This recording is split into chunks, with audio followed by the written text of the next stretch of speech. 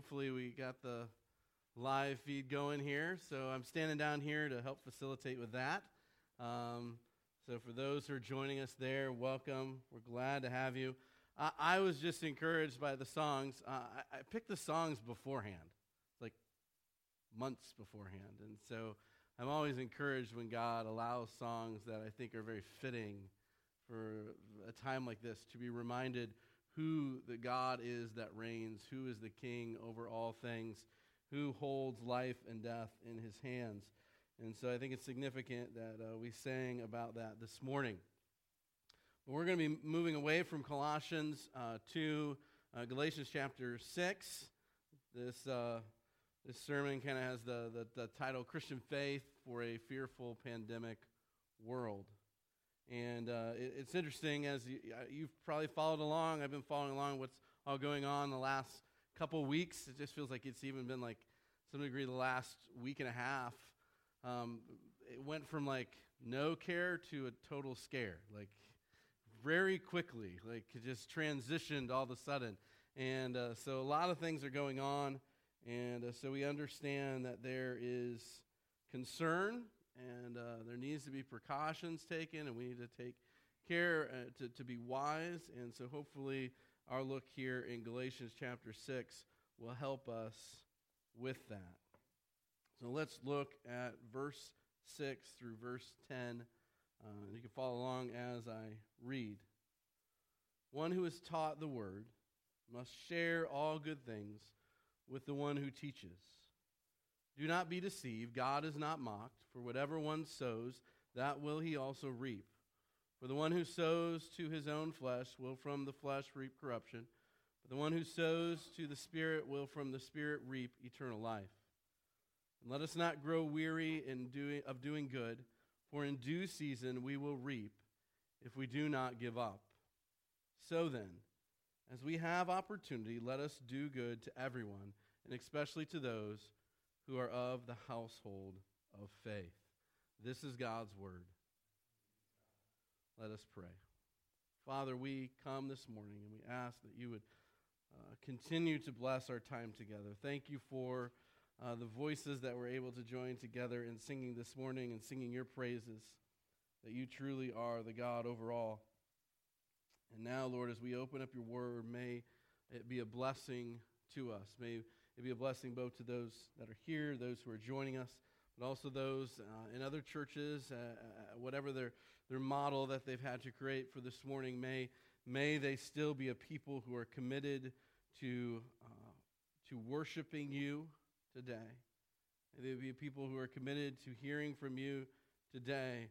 Lord, may we not be a people who are just caught up in all the media that is going around and all the news and all that. We need to know these things, Lord, but you are actually first and foremost. You are the ruler of all things. You are the one who gives peace to our heart, not the amount of toilet paper we have in storage. You are the calmer of our hearts. And so we come to you this morning as your people, looking to you and to you alone for our hope and comfort.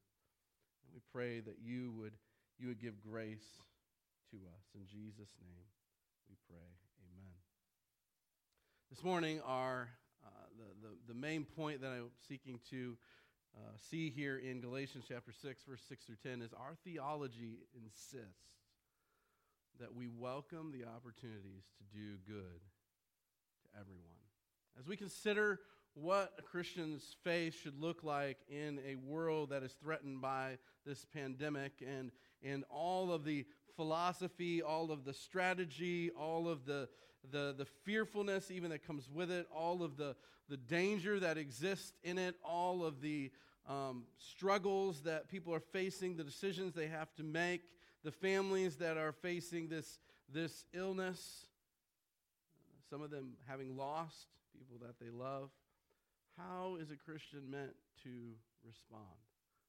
And as we see in verse 10, where I'm pulling this idea of doing good to everyone, we see, so then, because of these things that have just been said, as we have opportunity, let us do good to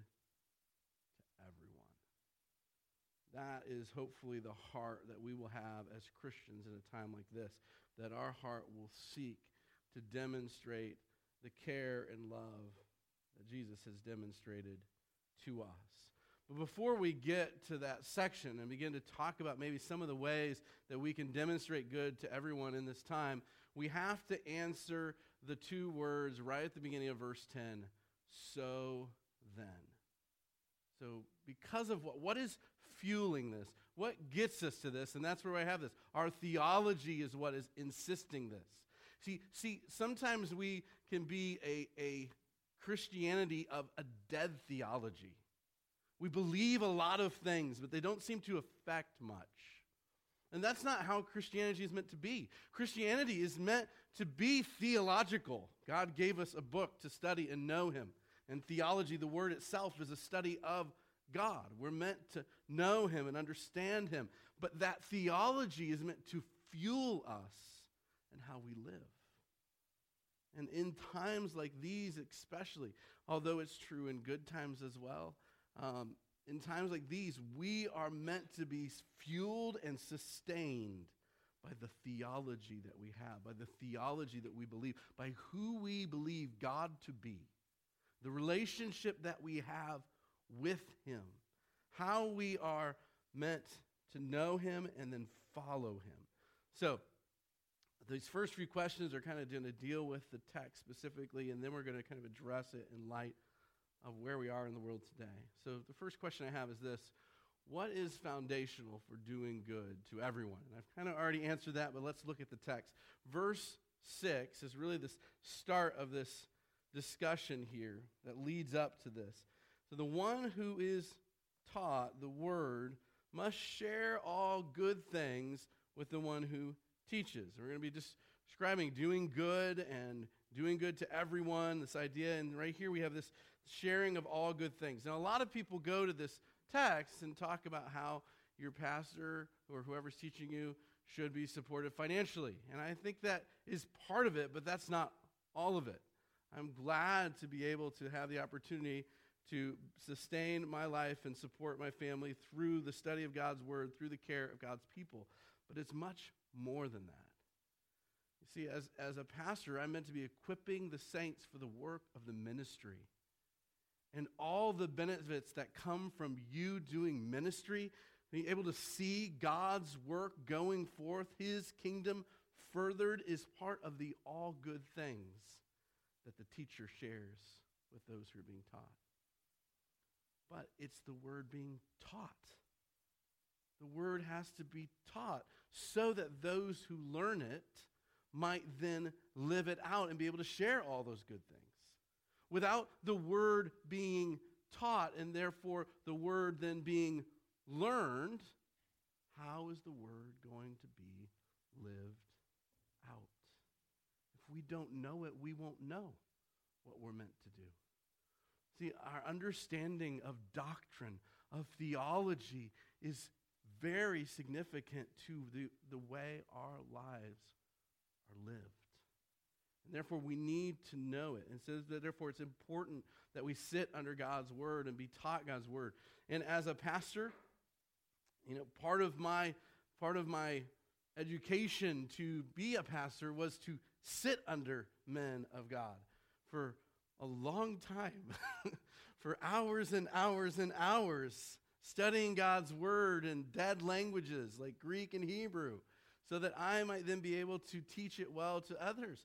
So I've gone through this process. I'm still going through it. I still seek to sit under God's word being taught when I can, and I learn from it, and I grow in it as well, and hopefully share with those who teach me. But it starts, what's foundational to us getting to verse 10, the so then, is that the word is taught. And that then in turn we learn it, so that we might live that word out, so that we might share all good things with those who have taught us, so that we might get to the doing good to everyone. Leads me to the second question: how is the word connected to this doing good to everyone? But then we start to read on. Do not be deceived. God is not mocked. For whatever one sows, that will he also reap. And he gives us two ways of viewing life here. The one who sows to his own flesh will from his flesh reap corruption. This is not living out what verse 6 says. This is maybe hearing God's word, but then not doing it. I mean, James challenges us on that.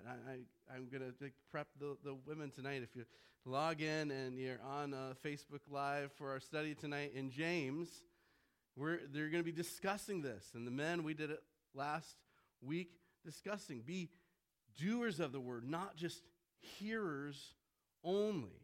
What happens if you're a hearer only? Well, Jesus describes you as someone who hears his words but does not do them is like a man who builds his house on the sand.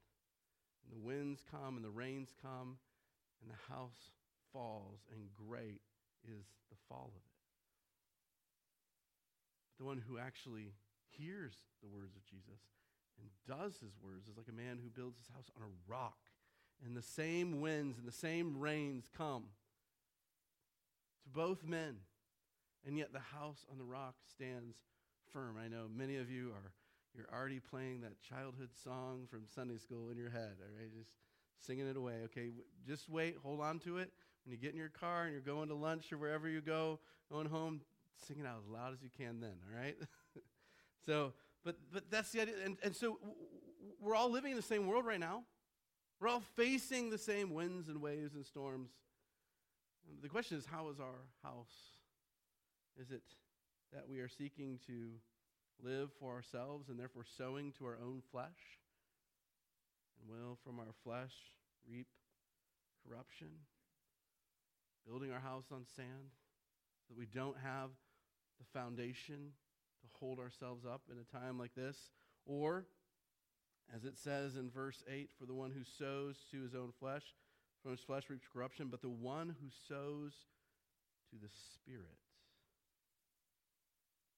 The one who sows to the Spirit will from the Spirit reap eternal life. And it's interesting that within the New Testament, like the Spirit and the Word are tightly connected together. In fact, where Ephesians talks about being filled with the Spirit, Colossians in a like a parallel passage where they're almost saying the exact same things, talks about being filled with the Word of God.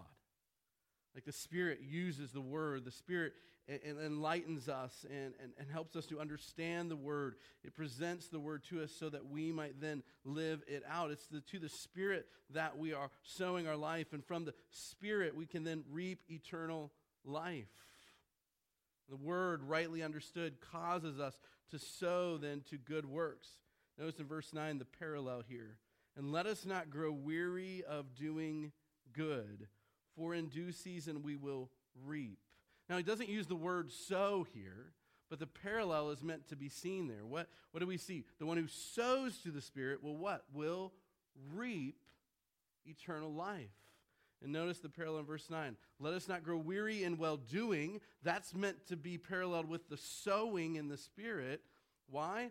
For in due season we will what? We will reap. This parallel continues. So the Word of God, rightly understood, causes us to do what? Sow to the Spirit or do good. We sow to the Spirit. We live out the fruit of the Spirit. If we live by the Spirit, then we walk by the Spirit. So our sowing into the Spirit, and as the Word of God is rightly understood and applied to our life, is sowing good works, is doing good. In turn, the word rightly sowed will reap from the Spirit eternal life. That's why he says, do not grow weary in your sowing to the Spirit, in your doing good. Why? Because in due season we will reap. So we don't give up. Why? Because we look forward to the eternal life that the Spirit will reap in us through our sowing. Hope is ultimately ground in the Spirit's work. Now, the Spirit's not something we can actuate ourselves. We can't somehow reach out to this force of the Spirit and pull it into ourselves as if we were some kind of, Christian Jedi or something like that. The Spirit is a person. It's the third person of God who comes to reside in God's people when they are converted. when they put their trust in Jesus Christ alone for their salvation. You see, we read about the one who is taught the word must share all good things with the one who teaches and live out that word, but we have to understand that the very beginning of that teaching of God's word is the gospel itself. That we have been created by God, and we were meant to love and serve God, and yet we rebelled. We betrayed God. We turned against him. We rebelled and sought to live in our own sin, in our own way, doing what we want to do. God, in turn, being a righteous king, a righteous judge, holy, had to punish sin. Sin brought death.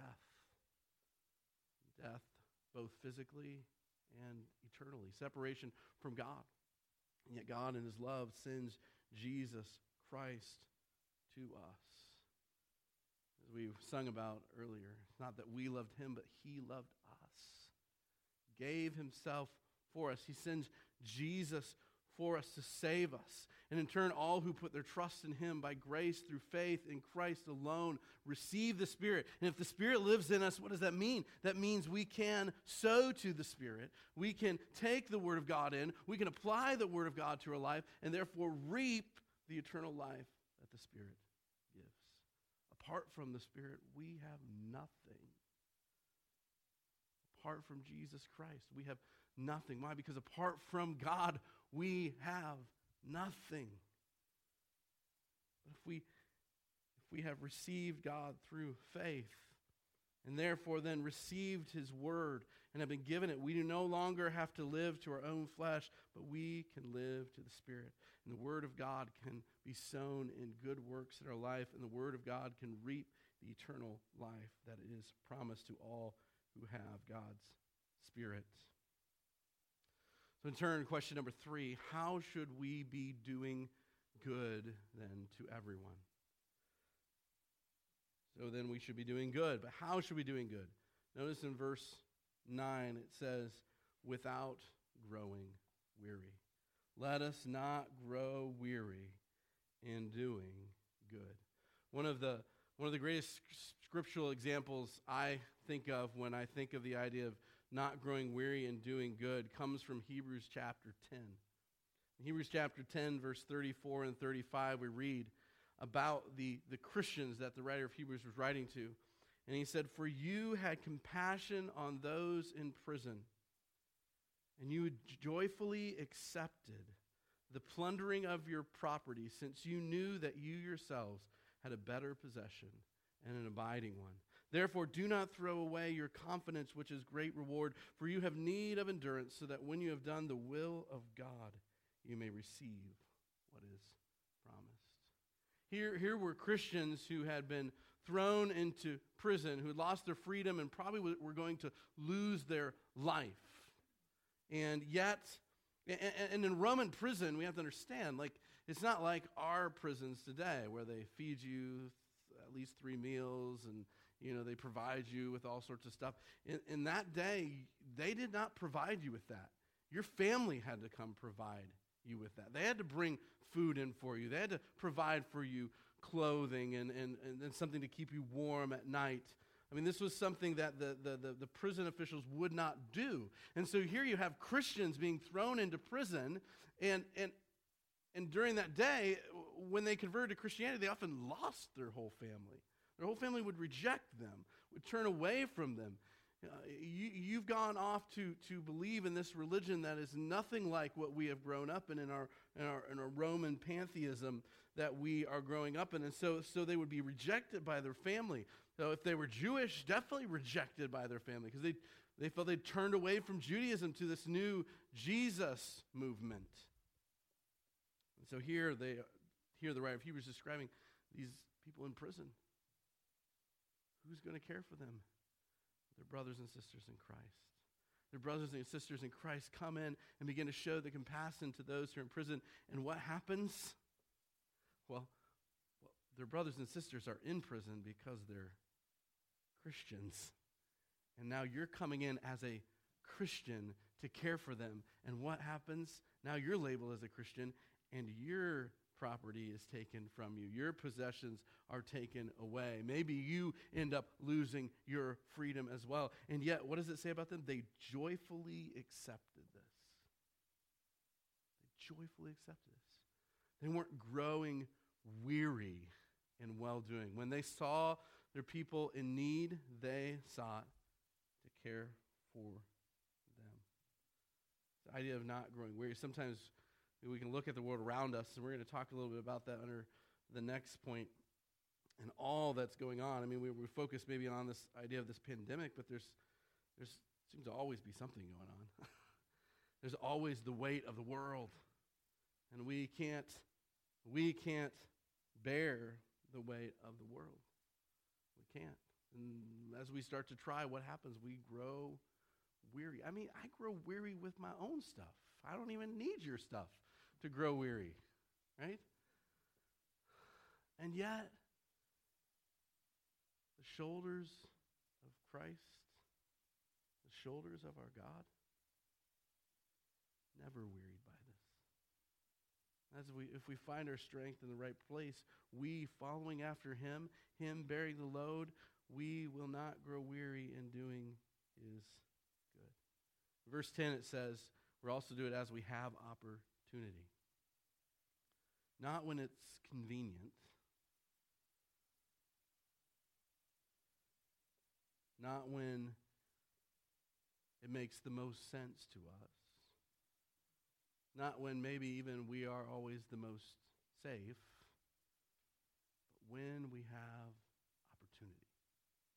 We're to be looking to use the life that God has given us and the place that he has placed us around, the people he has put us in relationship with. We are to be looking for opportunities to do good to others. This call for us, based upon what we've been taught about God and who he is, that should motivate us to seize these opportunities. So without growing weary, without just looking for convenience, we're meant to be doing good. Which leads me to this fourth question, and what theology would be helpful? In a time like this specifically, what theology would be helpful? What would drive us to not grow weary? What would drive us to seize the opportunities that are placed before us? And the first one I have here is the providence of God. That God is continually involved in all of his created things in a way that he keeps them existing and he maintains the properties of all that he's created. He cooperates in the actions of creation, directing it towards his ends to fulfill his purposes. And we begin to understand the providence of God in the face of something like a pandemic. We understand that as Christians, we are not people who should function out of fear, of being afraid. But rather, we are people who put our trust in the God who is sovereign, who's guiding providence towards his purposes, towards his end. And the fact is, we can look back at history and we can see and we can learn from history how we should trust in God and not give in to fear. Now, there are legitimate things to look back in history and to fear. And in light of the idea of a pandemic, I thought about and read some articles on Spurgeon and his response to the cholera outbreak in 1854 in England, and Luther and his response to the plague, and how they desired to seek to not live out in fear, but rather to reach out, trusting God and care for those around him. Luther, this is described as packing his house with sick people, so much so that they quarantined his house. And some people may think he might have gone too far. One of his daughters ended up getting the plague and dying from it because of their care and opening their home to that. But he was driven by a desire to care for people, but not driven by fear, but a trust in God and what he was doing. On the opposite end, there's some things that I've lived through that haven't really panned out. The fear was there, and yet and yet there really wasn't a reason for it, like Y2K. Oh, you remember that? Some of us here do. Some of us don't. You're too young. Y2K scared. Everybody, packing their house full of stuff and afraid that, society as a whole was going to break down and everybody's going to be looting them. And then we sat through it, and the clock ticked over from 19 to 20, and there was nothing. So think about things like the bird flu and the swine flu. While they were serious, I actually had the swine flu. I thought it was kind of fitting with my size, but that I didn't get the bird flu. I got the swine flu. But there was like this great fear that after a while, just trickled away. It reminds us that as Christians, we're not to be driven by fear. Because fear could be legitimate. It could be something to fear, like the Ebola stuff that goes on. I mean, as I was reading about that, like mild case of Ebola is 25% of those affected die, but a serious case, 95% of people die. I mean, and that happens today. I mean, there's some legitimate fear that could be there. And yet what do we have? We have Christians who are placing themselves in that situation to care for people, love people, trusting in God, not being motivated by fear. And yet there's other things that our media want us to fear, and yet aren't always legitimate fears. How do we navigate that? I mean, we don't know if this is something to be the legitimate level of fear or not, but we don't want to over-emphasize something, but we don't want to under-emphasize it either. What will stabilize us in that? Not if we're motivated by fear. We can't find stability that way. But trust in God and God's providence is what brings stability to the Christian. I rest in God's plan and God's care. I put my confidence in Him. I think what C.S. Lewis, this was posted on, I believe it was the Gospel Coalition's website, but C.S. Lewis wrote 72 years ago. He wrote this, and it rings true. And so they just said to replace atomic bomb with the coronavirus. He says, in one way, we think a great deal too much of the atomic bomb. How are we to live in an atomic age? I'm tempted to reply, why, as you would have lived in the 16th century when the plague visited London almost every year, or as you would have lived in a Viking age when raiders from Scandinavia might land and cut your throats any night. No offense to any Scandinavians in here.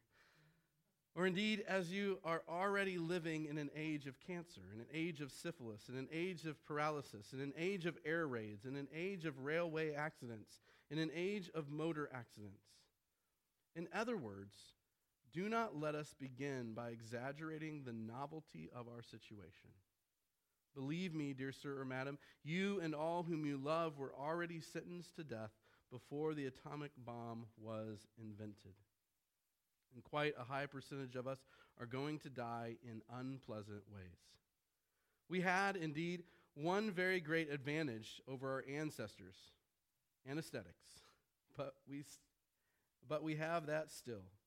It is perfectly ridiculous to go about whimpering and drawing long faces because the scientists have added one more chance of painful and premature death to a world which already bristled with such chances and which death itself was not a chance at all but a certainty.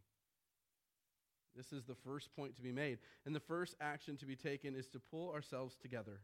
If we are all going to be destroyed by an atomic bomb, let that bomb, when it comes, find us doing sensible and human things. Praying, working, teaching, reading, listening to music, bathing the children, playing tennis, chatting with our friends over a pint and a game of darts, not huddled together like frightened sheep and thinking about bombs. They may break our bodies, a microbe can do that, but they need not dominate our minds. And what fuels an idea like that? To trust in our God. Trust in the providence of God, that God is continuing His purposes. His purposes have not changed. His purposes have not been thwarted. Our theology is a foundation we can stand on in these times. But also, you see up there, the compassion of God. As we think about the fear that is going on today, that many people don't have this foundation upon which to stand, and therefore the compassion of God should be a theology that helps us build the right foundation on how to respond today. You see, we who have experienced the love of God and therefore can trust in the providence of God need to take that message to others. First of all, how do we know it? We know it because we were shown it. How? By the Father sending his Son to a dangerous place. Sending his Son to his death so that we might know his love and have his life. I mean, that is the compassion of our God. I quote this verse so often because it astounds me every time I think about it. If God did not withhold his own Son, how will he not give you all things? That's the compassion of our God, who is willing to give us his Son. And therefore, I don't think we should doubt his compassion. Again, we don't want to make our situation novel. And I think C.S. Lewis helps us with that as we think about that. It's not a novelty. There are plenty of ways to die in unpleasant ways before the coronavirus came around. And so it's not anything novel or anything new. Because some people might wonder, like, is God still in control? Does God love us? Is God punishing us? I would remind you that he gave his own Son so that we might have life. That is the compassion of our God. But also, another helpful foundation would be the hope of Christianity. Our catechism asks us, what is our hope in life and death? We are not our own, but belong, body and soul, both in life and death, to our God and to our Lord and Savior, Jesus Christ. In fact, the Heidelberg Catechism asks the same question, but instead of placing hope there, it asks, what is our only comfort in life and death? And I think both of those are important. Like, current comfort right now in this time is that we belong to him. That our hope is in him and him alone. Future hope, it's encompassed in him. He is the one who gives us hope. That's the hope of our Christianity. So no matter what comes about, no matter what end we end up facing, whether this pandemic ends up exploding into a huge major thing or fizzles out into nothing, guess what? We still belong to God. We are still his. And so we don't need to respond in fear. We don't need to respond in despair. Rather, we need to take every opportunity to share that hope with others. Your hope in life and death can be found only in belonging to God. So I think those are helpful foundations. Obviously, there are many more, and the Bible is full of them. Next question, how then can we be doing good to everyone? There's just some time to think and apply this passage and these truths to our current situation. So as we are called to do good to everyone, what does this mean? Well, first, we do have a moral obligation. We have a moral obligation to care for people, and to ignore the infectious nature of a disease would be historically in the church to violate the sixth commandment, thou shalt not murder. As Luther's small catechism reads, what does this mean, you shall not murder? We should fear and love God so that we do not hurt or harm our neighbor in his body, but help and support him in every physical need. Help and support him in every physical need so that we do not bring harm to them. So therefore, as a Christian, we have two crucial duties. First, our moral obligation is to protect others by limiting the spread of this disease. And to ignore that duty is to fall into this murder aspect of the commandment. We need to take care with how we live in light of that and try to seek to take precautions, be wise in the way we treat others, specifically those who are at most at risk. And with this virus, unlike many viruses, they describe it as a U-shape effect, and where the elderly and the young are most at risk. So they're two sides of the U. But with this one, really, young people haven't been at a great risk. It's really older people. And so we need to be aware of that and help reduce those risks, specifically to the elderly. We need to be aware both of the elderly within our congregation, as the verse continues to say, especially do good to everyone, especially to those who are of the household of faith. So how can I best care and help protect them and support them in every physical need so as not to bring hurt or harm to them? But then also, it says everyone, so those around us too. So my next door neighbor, Mike, who lives on his own, doesn't have family around here, and would fall into this category of high risk. Like, how can I help him and not hurt him? How can I help support him? Do I need to go to the store for him? It's interesting, they ban, meetings of hundreds of people, and yet, you go into Walmart and rub shoulders with like 500 people, buying all the toilet paper and hand sanitizer you can, right? So what might be loving? Hey, do you need anything? Can I run to the store and get that for you, so you don't have to be exposed to all of that? Why? It's not that I'm just, I live, danger is my middle name. I mean, I am going to Walmart in Joliet, so maybe that is true. But no, because I'm so lower in the risk category than he would be. So this is one way I can care, maybe demonstrate my moral obligation. But that would lead us into this Christian witness obligation too. We're not meant to use the virus and the fear of death as an excuse to abandon our God-given duties towards those around us. I mean, the God-given duty of verse 10, listen, as much as you may feel like you want to isolate yourself and just protect yourself and maybe your family, realize verse 10 still applies to us. We are meant to think outside of ourselves and beyond ourselves. We are meant to do good to everyone, especially to the household of faith. So it's not about stockpiling for ourselves, but rather we are meant to think as well about others. And that's not to say don't be foolish and take no precautions for yourself. I am so selfless, I injected myself with a virus. No, that's not what we're talking about.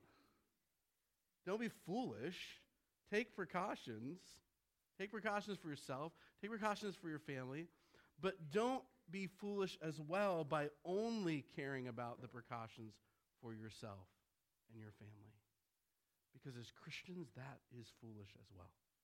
Because God calls us to live beyond ourselves. As Christians, we know that our very existence in this world, which we don't belong in a sense, because we don't fit in. We're different. We're pilgrims. We're travelers. We're ambassadors called here to live. Our very existence calls us to things beyond our own security. And at times, even to face the possibility of death. And yet we know that death is not the worst that can happen to us. And therefore, for the good of our Christian witness, we need to not be the person who raids the aisles and takes all the stuff for themselves. We need to think, who's most at risk? Who's most at need? How can I provide for them? How can I care for them? How can I make sure that they are supported, they are helped in their physical need? This is part of our Christian witness obligation in this world, that we live in a way that does good to others. And then we have an evangelistic obligation. Evangelist obligation is the greatest good we can do to anyone, is to share the good news that can save their eternal soul. It says here we're meant to do good to everyone. And that is the greatest good we can give. It also says that especially to those who are the household of faith, and maybe it is part of our responsibility then as well in light of that evangelistic opportunity and the sharing of the gospel to remind our brothers and sisters of that evangelistic obligation. Or to remind our brothers and sisters of our Christian witness, of our moral obligation to speak God's truth into one another's lives. To remind us, here is what we are called to do in light of what you have been taught. In light of what you've learned here at GLC and the other places you may have been and growing up under God's word, in light of what you have learned, so that I might share in the good things that you do. In our current state of affairs, do good to everyone. Care for others. Show them the love of Christ. Stand firm, not motivated out of fear, but out of a trust in our God and a desire to live out his calling for us. Therefore, as I said at the beginning, our theology insists that we welcome the opportunities that exist right now, even while this pandemic and the fear of it is going on. Right now, we welcome the opportunities to do good to everyone. Let's pray. Father, we ask that you would give grace to us. Some of the choices we may have to make in the near future may be very difficult ones. We have to weigh between what it is to be foolish and taking precaution for ourselves and truly honoring you and taking care of others. Lord, I ask that you would give wisdom and grace so that we might live out what we have been taught, that we might truly seek to do good to those around us. Lord, help us to care effectively. Lord, if we know people who are highly at risk, or whether they're elderly or whether they've struggled in the past with respiratory issues, Lord, may we be the first as Christians to say, how can I help? How can I support? Let us not hide away, waiting for this to pass. Let us be actively caring for those that are around us. May you receive all the glory and honor and praise.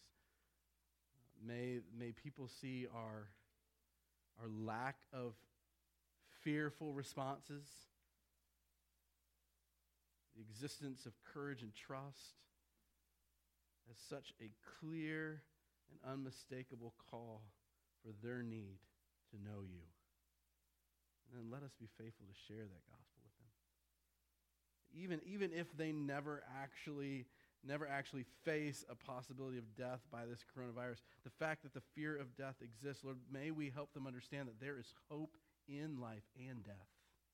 There's hope in thinking through life and death, and it's only found in you. Oh, may we be faithful in this time. May we be your church. Demonstrate that we are your people. You are our God. In Jesus' name.